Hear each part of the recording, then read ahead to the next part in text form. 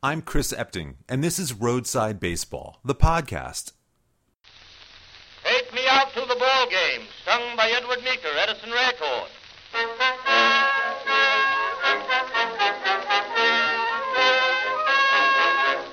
Katie Casey was baseball mad, had the fever and had it bad, just to root for the hometown crew every Sue. Katie Blue. On a Saturday, her young beau called to see if she'd like to go to see a show, but Miss Kate said no. I'll tell you what you can do. Take me out to the ball game. Take me out with the crowd. Buy me some peanuts and Cracker Jack. I don't care if I never get back. Let me root for the home team. If they don't win, it's a shame. For it's 1, 2, 3 strikes, you're out at the old ball game.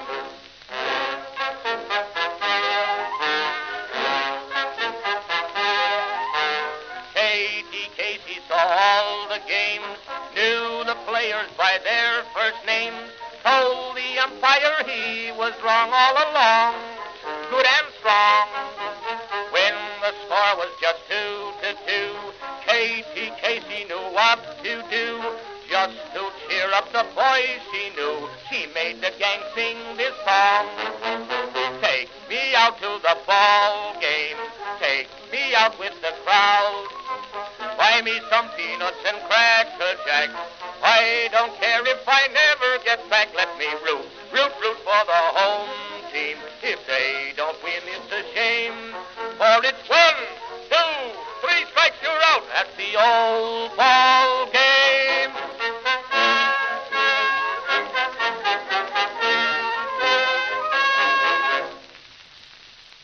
That, of course, is the full version of Take Me Out to the Ball Game, written back in 1908. Thankfully, Jack Norworth was on a subway train in Upper Manhattan and saw an ad for a baseball game where the New York Giants were playing up at the Polo Grounds, and that inspired him on that very train to start scratching out some lyrics on a piece of scrap paper.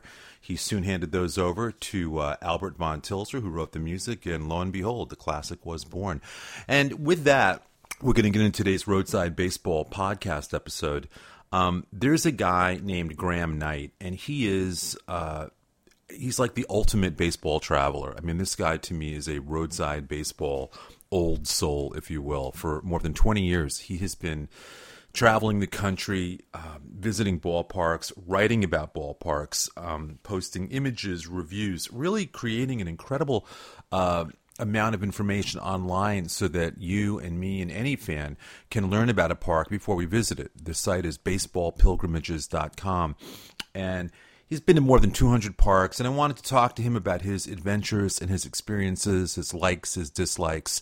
And so that's what we have today. I hope you enjoy the conversation. It runs about a half an hour or so, and I think you'll enjoy it. He's a really smart guy and a very passionate, knowledgeable fan who, again, has done a lion's share of work so that we, the fans, can enjoy ballparks before we even get there. So without further ado, my conversation with Graham Knight. Graham, I think of all of the people I've spoken to about this whole kind of roadside baseball idea of travel and baseball, I think you're probably the ultimate in terms of what you've done in your life and the places you've been, and just your pure passion for not just locating ballparks, but going in, experiencing them, photographing them. I mean, it really is a big part of your life, isn't it?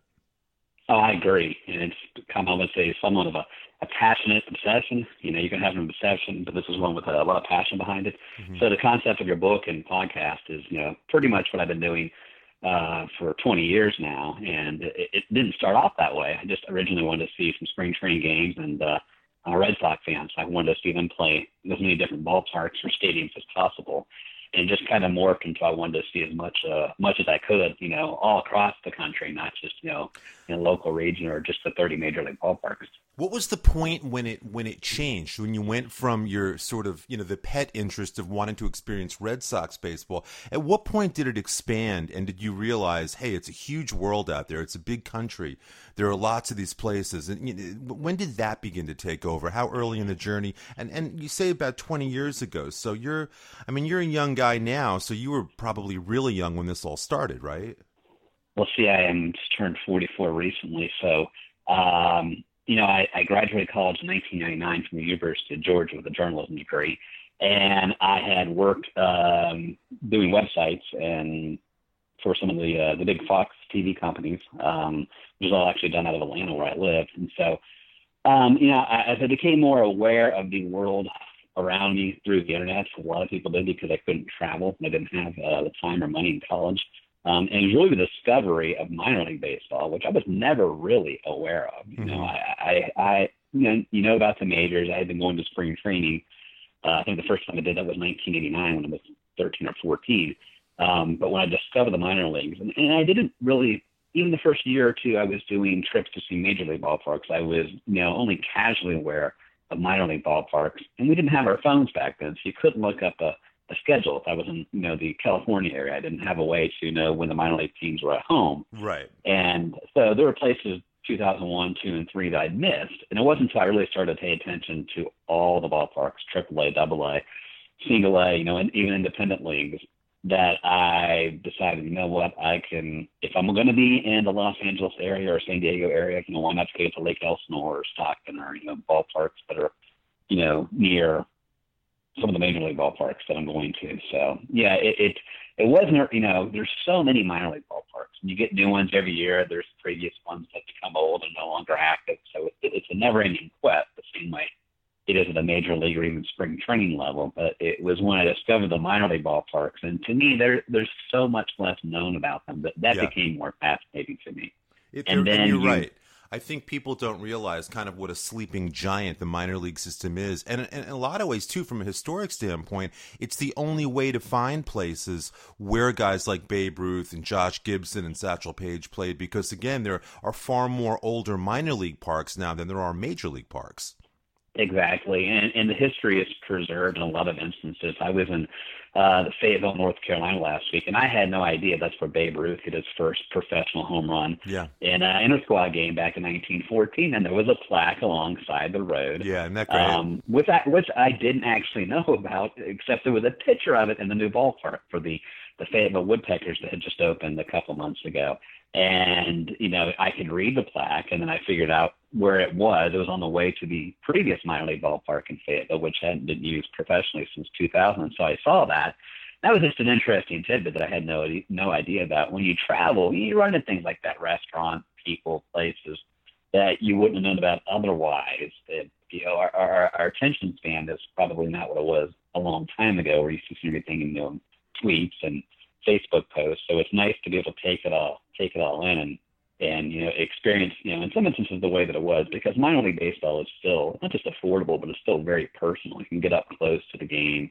You can see everything in the ballpark. You can park next to the ballpark. Things like that. It's not all that time consuming once you're there. It's not all that expensive. And I found that minor league parks, to me, in many ways, be far more enjoyable than going to the major league ballparks, which we all know about. And certainly that was, one of the greatest things accomplished in this journey was on the first time I made it to 30 of 30 in the major leagues, which finally happened in 2007 when I was at Petco Park. But, the minor leagues, I would say, hold a special significance to, the serious fan.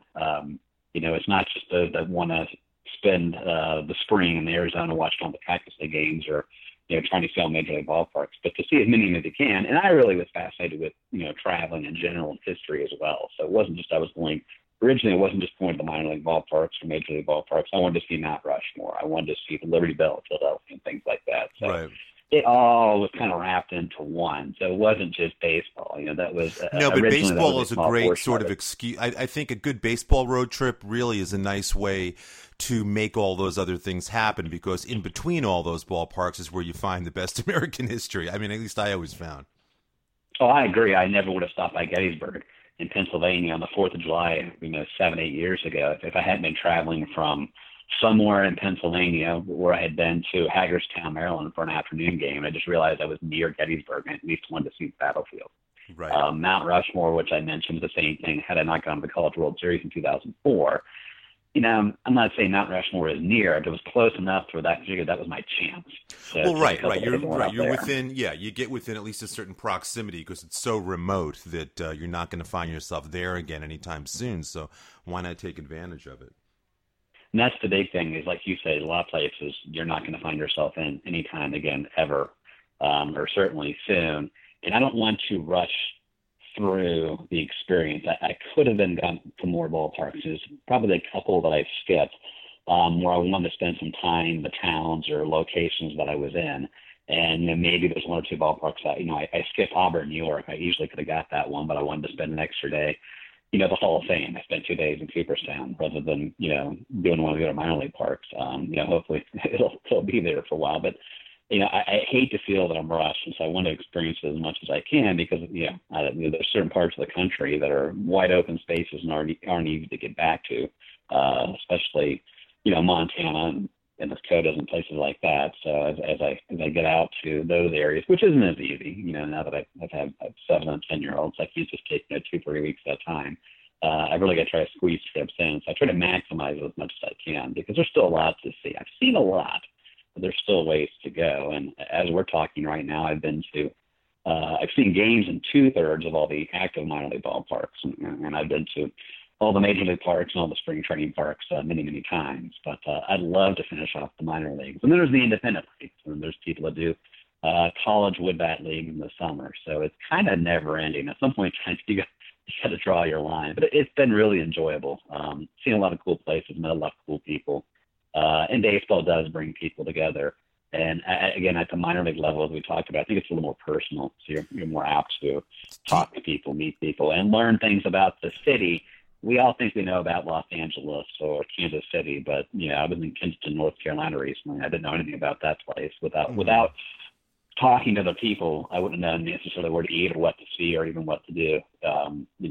From a local's perspective. So it's a neat thing to do. I certainly didn't think I'd be talking about this, 19 years after I started the website. It's just kind of morphed into something that's, fun to do. And then Facebook and stuff like that enables people to kind of follow along with what you're doing. Sure. So it's amazing how much the world has changed, how much ballparks have changed in the past 20 years. You keep kind of a running tally number-wise, I believe. What's the number at now, Graham, for how many parks you've been to, just completely, minor and major together? In terms of seeing a game at a place, lifetime number is 208. That's 45 major league, and the rest are minor league, independent league, spring training. And I've been in another 58 ballparks that I have not seen a game at. So I only count it as an official visit if I actually see a pro game there. So even when I see a college game, I don't count it, but I at least count it as a ballpark visit. So as of July of 2019, 208 ballparks I've seen a game in and 58 that I've been to. Wow. What are some of the favorite minor and major that come to mind when you think about a good fan experience, something that has maybe appealed to your whole family? Are there a few favorites that rise to the top right away? From an individual standpoint, I grew up in Pittsburgh and moved to Georgia when I was 12, and I went to games at Three River Stadium growing up. So when PNC Park opened in 2001, I had to go up there to see it, and I've been up there a handful of times since then. I think from a location standpoint, just a wow factor, it's as good as it gets. And having grown up in that area, it's just so night and day different than what we had in the cookie cutter concrete donut area. So that's probably my favorite of the major leagues other than Fenway Park, but I've been a Red Sox fan for a long time and have had a chance to go to Fenway many, many times growing up. But I think the major league level, the one that surprised me most was Kauffman Stadium in Kansas City, just because it's a 70s ballpark. But with the waterfalls and the renovations they did back in 2009, 2010, adding Team Hall of Fame, that is one that's really neat to experience. Mm-hmm. Even though the structure itself is kind of a traditional double decker, but it's just to be able to walk through the waterfalls to see the Team Hall of Fame. It's a neat place to watch a game. At the minor league level, I think it depends. The best ballpark that I've been to in the minors is Memphis, Tennessee, which opened back in 2000 for the AAA Redbirds. I just think that's, from a location standpoint, it's close to Beale Street, which is obviously something a lot of people know about. But it's just, I like settings, locations near rivers or, skyscraper skylines. I've always been a big fan of looking out past the ballpark and be able to see things and have that action framed by more than just trees or, an apartment complex or something like that. So Memphis is impressive because it has that skyline. It has that low proximity to a famous rib and barbecue restaurant, to Beale Street, to a couple other things. So I've always really, really enjoyed that. And I think so many of the ballparks at the lower levels, once you're double A, single A down, are ideal for families because the crowds usually aren't that big. And, my kids can get close to the players and you can walk around. You can kind of sit wherever you want. It's still very laid back. It's not, some of these newer ballparks, somebody else coined the term, there's moats around them. Those areas between the dugouts you can't even get into anymore. In fact, you can't get behind the dugouts a lot of places. And even some of the newer minor league ballparks at the higher levels, I've noticed that. And, the accessibility is not what it was. And that's, disappointing because baseball is very personal. The more up close you are and you experience it, the more interaction you have with players or getting balls or just whatever tickles your fancy, that's what it means to maintain. And you're pushing people back. That's not a good thing. To me, and I realize that's why they, a lot of teams have to do it from a revenue standpoint, but I like it when you have that accessibility. Yeah, I agree. Freedom to move around. Because as much as I enjoy the game, it's a minor league baseball game. And you're not going to remember or let alone care who wins. And the players are usually there to develop, so they're not necessarily trying to win the game either. In a major league game, it's completely different. You're there to watch a particular team or players. But I like being up close as I can, and we like to try to get the ballpark as early as we can. And if it's a city that I'm not going to go to, I want to get there as early as I can because I'm probably not going to be back. So I'd rather be at the ballpark for 6-7 hours rather than 3, get there as early as I can. So. But to answer your original question, sometimes I just remember the ballparks that I've been to maybe most recently are the ones that stick out because I think they're all, for the most part, they're all pretty good in their own unique way. I mean, there is a level of sameness now with some of the stuff that you'll see in ballparks in terms of how the concourse are laid out or some of the craft beer areas. They all have similar, it's kind of like going to a mall in some instances. They're all similar in a way. Maybe the food court is laid out and so on and so forth. But it's done in a good way. It's not, from the 20, 30 year ago era of the minor leagues when they were just kind of, they figure out where the land was cheap, build it on the cheap and, if you're good enough to play baseball there. So they're, most ballparks now, the ones that have been built recently are located in, central areas of the city and kind of where they're happening in of themselves and a destination within a destination. I certainly saw that in Fayetteville, North Carolina, when I was there last week. So no, there's a lot. I don't have too many bad things to say about the ballparks. Certainly not too many of the recent ones, but I think it's just enjoyable to see so many different places. And that's been probably the best part about this is going to cities that I never thought I'd go to in the United States. So if you've seen a couple hundred ballparks, you've been to a couple hundred cities. and I think that's a way to put it. You were doing this before it became a thing, and I'm sure you're aware that 20 years ago the whole concept of doing a baseball tour didn't really exist. And you look at it now, there are companies that are dedicated to doing just that, to mapping out a tour for you, to booking the games, booking the hotels, doing everything. And then you've got just sort of independent warriors who will go out and say, we're going to do 6 ballparks in 8 days, and it's become, I think, for fans a real a thing. It's a real organized approach that people take today in terms of ballpark travel, but you were doing it and really trailblazing it way before. What do you think, looking around you today, seeing how it's become so structured and so popular in terms of going out and knocking down, X amount of ballparks in a certain period of time? Well, yes, there's the bucket list. People always had that bucket list ever since that movie came out many years ago. With that phrase, and people want to see games in all 30 major league ballparks. And it's a little bit daunting. The first time I started out traveling, you're going to a place where you don't know anybody, and you don't know necessarily where you're going to stay in advance unless you book all your hotels and things like that, or airfare. And so traveling initially was daunting. And, it's certainly a lot easier if something's all set up for you. That's no different than going on a cruise or something else you have to do. Just show up to the boat, they take care of you. So I can understand why that would take off. My in-laws do trips like that, not for baseball, but to see the world and the country. Right. And there's a certain camaraderie that you already have built in when people are sharing that similar passion. Everybody on that group is probably as nuts about baseball or history or traveling as you are. So you have that instant kinship, which is nice. Mm-hmm. So I can understand why people do it. And it's I would say I've certainly seen the cost of the tours, and they're expensive, but it's a way to complete your bucket list or knock off a good segment of it. So, it would be a fun thing to do. Chris, you and I should start a company. I tell you, we have it figured out pretty quickly. I think between our combined experiences, yeah, I think we would be able to bring people on a pretty interesting adventure in terms of baseball history. Exactly. I'm sure that was a dream job for Jay Buckley is one that people know well about. But I mean, yeah sure. If you're a tour guide, I'm sure that is a dream job for somebody. So I'd love to be the tour guide. Not so much to be the guy on the tour, but be the tour guide. I think that would be as more enjoyable to share that with everybody else. Which I kind of what I'm totally able agree. to do. I completely empathize, and I think about that a lot, actually, because I don't know about you, I'm sure you do as well, but you almost become an ambassador for these parks if you're going back to someplace you've already been. If you see somebody kind of wandering around and looking for direction, you almost want to step in and say, hey, don't miss this. Go check out that perspective, or go eat there, or whatever. You almost feel like you want people to have as good an experience as you've had there in the past. Oh, I agree. I've done that. Many times I've overheard people asking an usher or somebody else, right. What's this or what's over there. And I've written a few books and a couple of guidebooks of spring training, one for Arizona and Florida. I don't know if there's anybody else that knows more about the spring training experience in either state than myself. And, anytime I'm at spring training, the camps, or the games, or just the practices or workouts, I've done it so many times and written about it that I have no problem, giving advice or telling people, no, this is where things are, or this is where you get autographs, or this is maybe where the players hang out, or these are the seats are in the shade, or this is the best way to get tickets, or maybe the best place to stay in town. But you learn that through experience.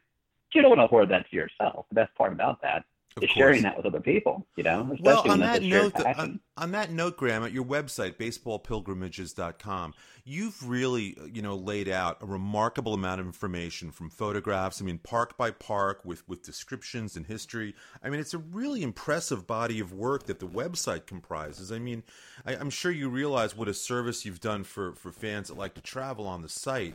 But as a writer and a photographer, you've done, I think, a remarkable job at delivering the experience to people and giving them those. I think the insider tips are really important as well, the parking, the location, all that kind of stuff. But you've really made it easier for people, and I think that's a real testament to your passion, that you're not just doing it for yourself, but that you're making this stuff available for people on your site in a way that's easy to digest and really kind of fun to go through.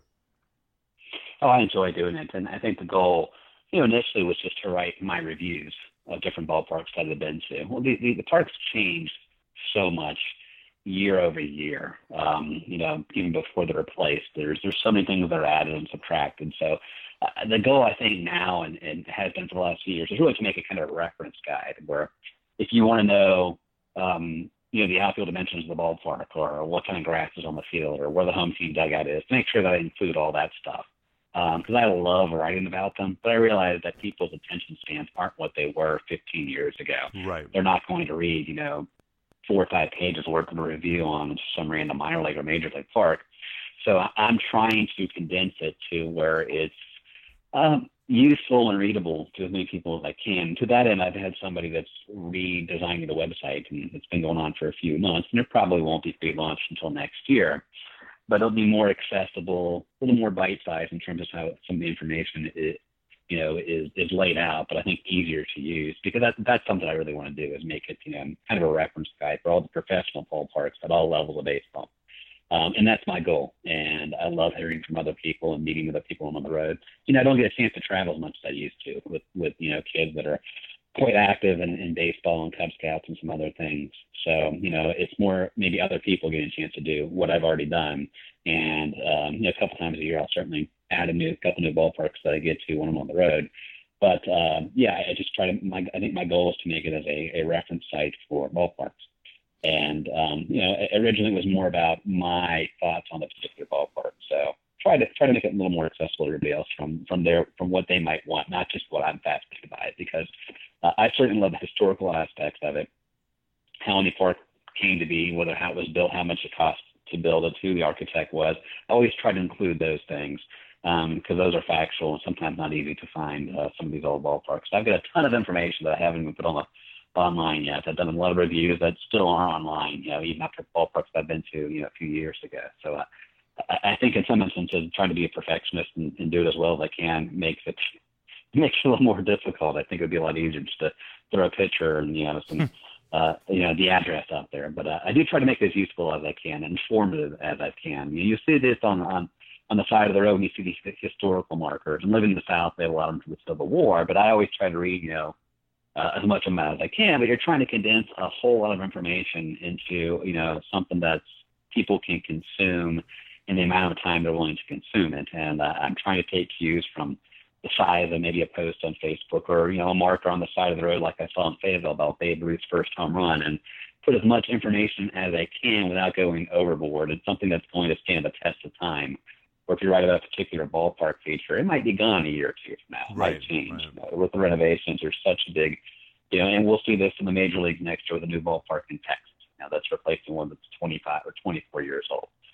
Turner Field was replaced after 20 years. It's crazy. It's crazy, isn't it? I look at this. I mean, and now, thankfully, they're going to keep. In Texas, anyhow, they're going to maintain the park in some capacity. They're not raising the whole thing, but still, I was there at the All-Star game. I think in 1995, and it was a new park at that point, brand new park. And I can't believe that it's now being retired. It's incredible how we cycle through ballparks. It's really makes you wonder if Fenway and Wrigley are gonna. Hopefully they'll hang on for as long as we have a modern game in front of us. But you don't know. When they tore down Yankee Stadium, I grew up in New York. I never thought I'd see that day where fans would allow that kind of move by a team, but we live in different times today, so I guess anything is possible. Who would have thought that Dodger Stadium would be the third oldest park in the majors? Exactly, and within the National League, it's Wrigley Field, Dodger Stadium, then Coors Field. Coors Field, we consider recent. It's the third oldest ballpark in that league, and it boggles the mind. So Texas, to me, is an attractive ballpark as you will find from the exterior. If they're going to raise that, which they're not going to raise it, but if they're going to abandon that truly looks like what a baseball stadium should look like. I agree. Originally the ballpark in Arlington had a perfect name. I know it's had a couple different sponsor names since then, but that to me looks like a ballpark. It's probably bigger than it needs to be, but it to me was perfect for a modern game. There was nothing wrong with Turner Field either. And, Oakland still has their ballpark. Tropicana Field still exists in Tampa Bay, but is there a demand for a brand new ballpark? I think that it's odd in Texas. I'll agree with that, but I don't know that there was a need to. I think everybody was surprised. Same thing with the Braves announced that they were moving originally. It was such a surprise because these are new. It would be one thing if Dodger Stadium is 60 or 50, 60 years old. No, they're modern stadiums. You're right. They are purely modern stadiums, and there's they don't seem broken. They don't appear to be broken. No, not to most of us. And I think in some instances that's the problem is that a lot of the big revenue streams are coming in from, the mezzanine level and, having particular restaurants and craft beer dispensaries and, the VIP seats and getting those people to sign season tickets for 7 years and things like that. And you can't do it when it's new. So I guess that, sometimes you want that new car smell and it gets more publicity and it's guaranteed to be about the attendance. And you don't have to pay for it yourself. Right. That's a big thing. Right. Hey, I'll tell you this, Chris, if somebody was willing to buy, spend $1 million to get us a house, we would move into it right away. But if we have to spend $1 million ourselves in a house, we're happy where we are right now. So, and if you're asking people are willing to do it, I guess that's a whole other conversation.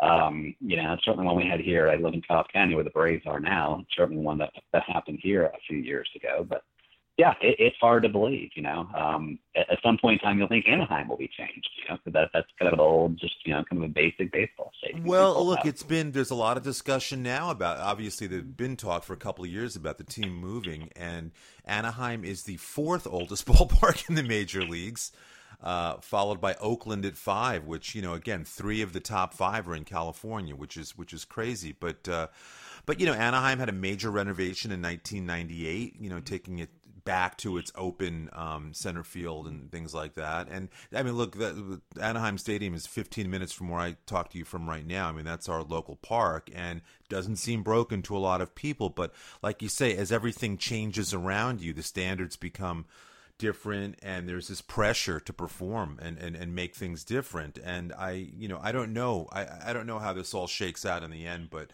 I wish we had kept a few of the older parks, obviously. You mentioned PNC in Pittsburgh, which I agree with you is really, of all the newer parks, I think that's right at the top of the list.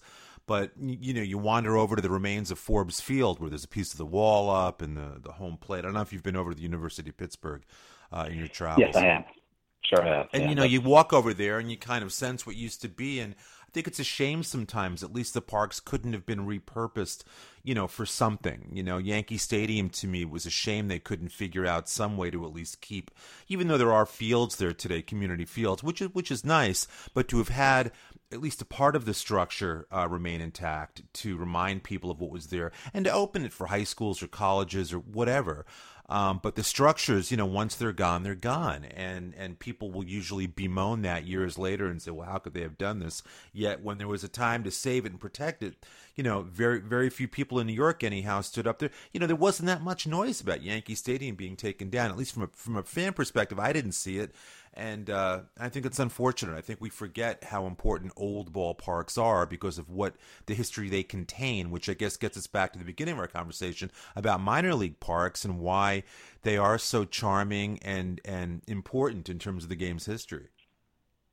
Well, they have a big place in their cities and communities. And I think, maybe in Yankee Stadium's case, it wasn't the original structure was what raised and rebuilt in 73, 74, because I know the Yankees played 2 seasons at Shea in the 70s, and maybe made, they always dated the ballpark from, when it opened back in the early 20s, but, realistically, that was a 1970s structure at the end. Well, you're right. You're exactly right. And again, I grew up going there, and after the 73, I was at the last game in 73 before they shut it down for 2 years.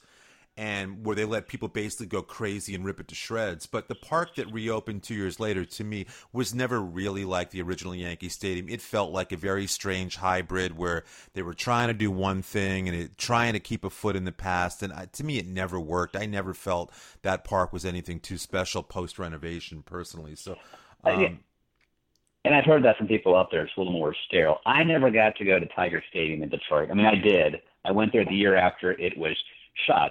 In Comerica Park open, and it was locked up. You couldn't get in there. And that's the one ballpark I would have loved to have gone to. Unfortunately, last year I was still in college, and it wasn't easy to get up there. And so I graduated in 99, and the next year I went up there. But you literally couldn't get into the ballpark. I would have paid $10, $20 for just to walk, walk around. I think a lot of people would have done that. And now it's taken years. But now there's a field there. I think it's turf field, and they police athletic league or something. But it's not the same. That's Detroit. That's a whole other ball. No, it's not the same. And that was a park that, look, to see a game there was a really special experience. Very intimate. Wonderful. So one game there, and I know totally unforgettable experience. But that ballpark sat there deteriorating for years. It was sad to watch it just sort of erode and crumble over time. There was an opportunity to save more than just the diamond, and they didn't do it. So, I know these things take money, and it's easy for me to say, oh, someone should do it, But at the end of the day, I think there are resources out there where if they were pooled together properly, there could have been something done a little bit differently there to at least save a part of the structure. Because again, that's what makes a Tiger Stadium is a piece of the structure. I agree. There's somewhat the built and the come that from the Field of Dreams site. Well, you can still go to the house in the cornfield, and people travel from all over the place to go to this movie set in Iowa. I think people will go to see part of the real thing in Detroit. I agree. Even The Natural, which was filmed in 1984 at the old Buffalo War Memorial Stadium. Right. Most of the stadium's gone, but they kept up parts of the facade where the gates were. I think the ballpark the stadium had 4 gates. Exactly. Yeah. And those are still there, and you can walk underneath them. And there's track and field and things like that. There's still athletic activities going on there, but it's not. Not a baseball. Look at League Park in Cleveland. I mean, League Park to me is really one of the best stories of this kind because there was a part of the park that remained. There was the team offices there on the corner of I think it's Lexington and 66th, and the field has been renovated, and you can go there now. I don't know if you've been to League Park in Cleveland. I assume you have. I have, I have not been to that one. All right, that you should put on your list. That's something we were in Cleveland really last year, and we didn't do it. So we had to see a Indians game that took the kids to that, and then we had to leave, unfortunately, immediately afterward. The one that I can think of is Braves Field, where the original ticket office, the box office, which is a decent-sized structure, is now the same exact building. It even looks the same. Right, now Nickerson the Field. University Police Department, right? And you can walk in there, and I have, and it'll let you, walk around and click some pictures. Wonderful. So that was neat to be able to see that. Obviously, the field itself is long gone, but I mean, the actual structure that was used for the ticket office is there, and it's been repurposed and it's still used. And I don't think a lot of people know about that. I don't know how many times I was in Boston before I was aware that was still there. But yeah, so I know that League Park, I think as recently in the past year or two, they spent a lot of money to, I think it was someone in conjunction with the All-Star game in Cleveland. So they want to make sure that was done before the All-Star game was held. Right. But I haven't seen it. I'd love to be able to do that. I think you'd enjoy it. I think that'd be a good stopping point for you when you're up there again. You'll definitely appreciate what they've done and how it's preserved. Graham, the last thing I would ask you is, with baseball kind of expanding now, we recently had the Yankees and Red Sox from London, and teams are playing in Mexico. In terms of your pilgrimages, do you see yourself kind of expanding and going across the borders and going to places where baseball has been played around the world eventually? I think it's tough. I've never been to Japan, and that's supposed to be a pretty phenomenal experience. I've known a few people who've gone and seen games over there. Mm-hmm. My brother lives in London, and I would have had a free plane ticket to London, so it could not have been easier for me to get there. I still wasn't able to pull it off just because of everything else going on in my life. So when I was younger, less responsibilities, I would certainly would have done it. I saw the spring training game at the Los Angeles Coliseum back in, I think it was 2008. Where they had supposedly 115,000 people. I was there too. That was the Dodgers played there for 4 seasons when they moved out to LA. Yeah. And I'm like, great, this is a way to get that ballpark to count that, because this is, it's a game, Major League teams, the Red Sox and Dodgers, and it's a one-time event. Obviously, they're not going to do it again. And I know the Olympic Stadium in Montreal has been used at, a couple spring training games for the past 5 years for the Blue Jays. I've still not been to Olympic Stadium, so I'd like to do that at some point in time. There was a Major League game in Omaha this year at the College World Series site. I imagine they'll continue to do that, play one game a year there before the CWS for the years to come. That's probably one I can definitely do. Places that are maybe London or Mexico City, maybe some of the other ones. I'd love to be able to do it. But I'm trying to really see as many of the ballparks here in the U.S. as I can. And those are you go to for one game. You're going to go to London, and that's it. I would love to see London and England and everything else around it. But in terms of a baseball standpoint, there is no baseball to see beyond that individual game. So, I'm still missing the minor league ballparks in Montana. I can get, 3-4 in that state if I ever make it out there. So I'm more apt to do that. My dream trips are maybe not what other people would choose. It's more baseball centric, maybe some places that I haven't been to. Well, Graham, for all you've done, in terms of all the information you've compiled and the stories and the insights at baseballpilgrimages.com, thank you very much on behalf of all of us. It's an amazing archive you've created, and anybody can check it out, and I think it really helps enhance a baseball road trip. Well, Chris, thanks for having me on the show. I enjoyed it, and we have that similar passion, so it's been nice. This is the kind of conversation we could have had if we had run into each other at a ballpark and didn't know didn't know about the other one. So it's been fun. I wish we could do it again at some point in time. Well, on that note, I think we are definitely due to catch a game together at some point. So let's please make plans offline for that. Okay. We'll do it. Sounds good. I want to thank Graham Knight for being my guest today on Roadside Baseball, the podcast. Be sure to check his website, baseballpilgrimages.com, out when you get a chance. And again, be prepared to get lost in there. There is a ton of really incredible information. There's a Facebook page, too, that goes along with that, a companion Facebook page. So once again, Graham Knight, baseball traveler, my guest today on Roadside Baseball, the podcast. My name is Chris Epting. I appreciate you hanging in for the conversation, and I will be back in a few days with something new for you.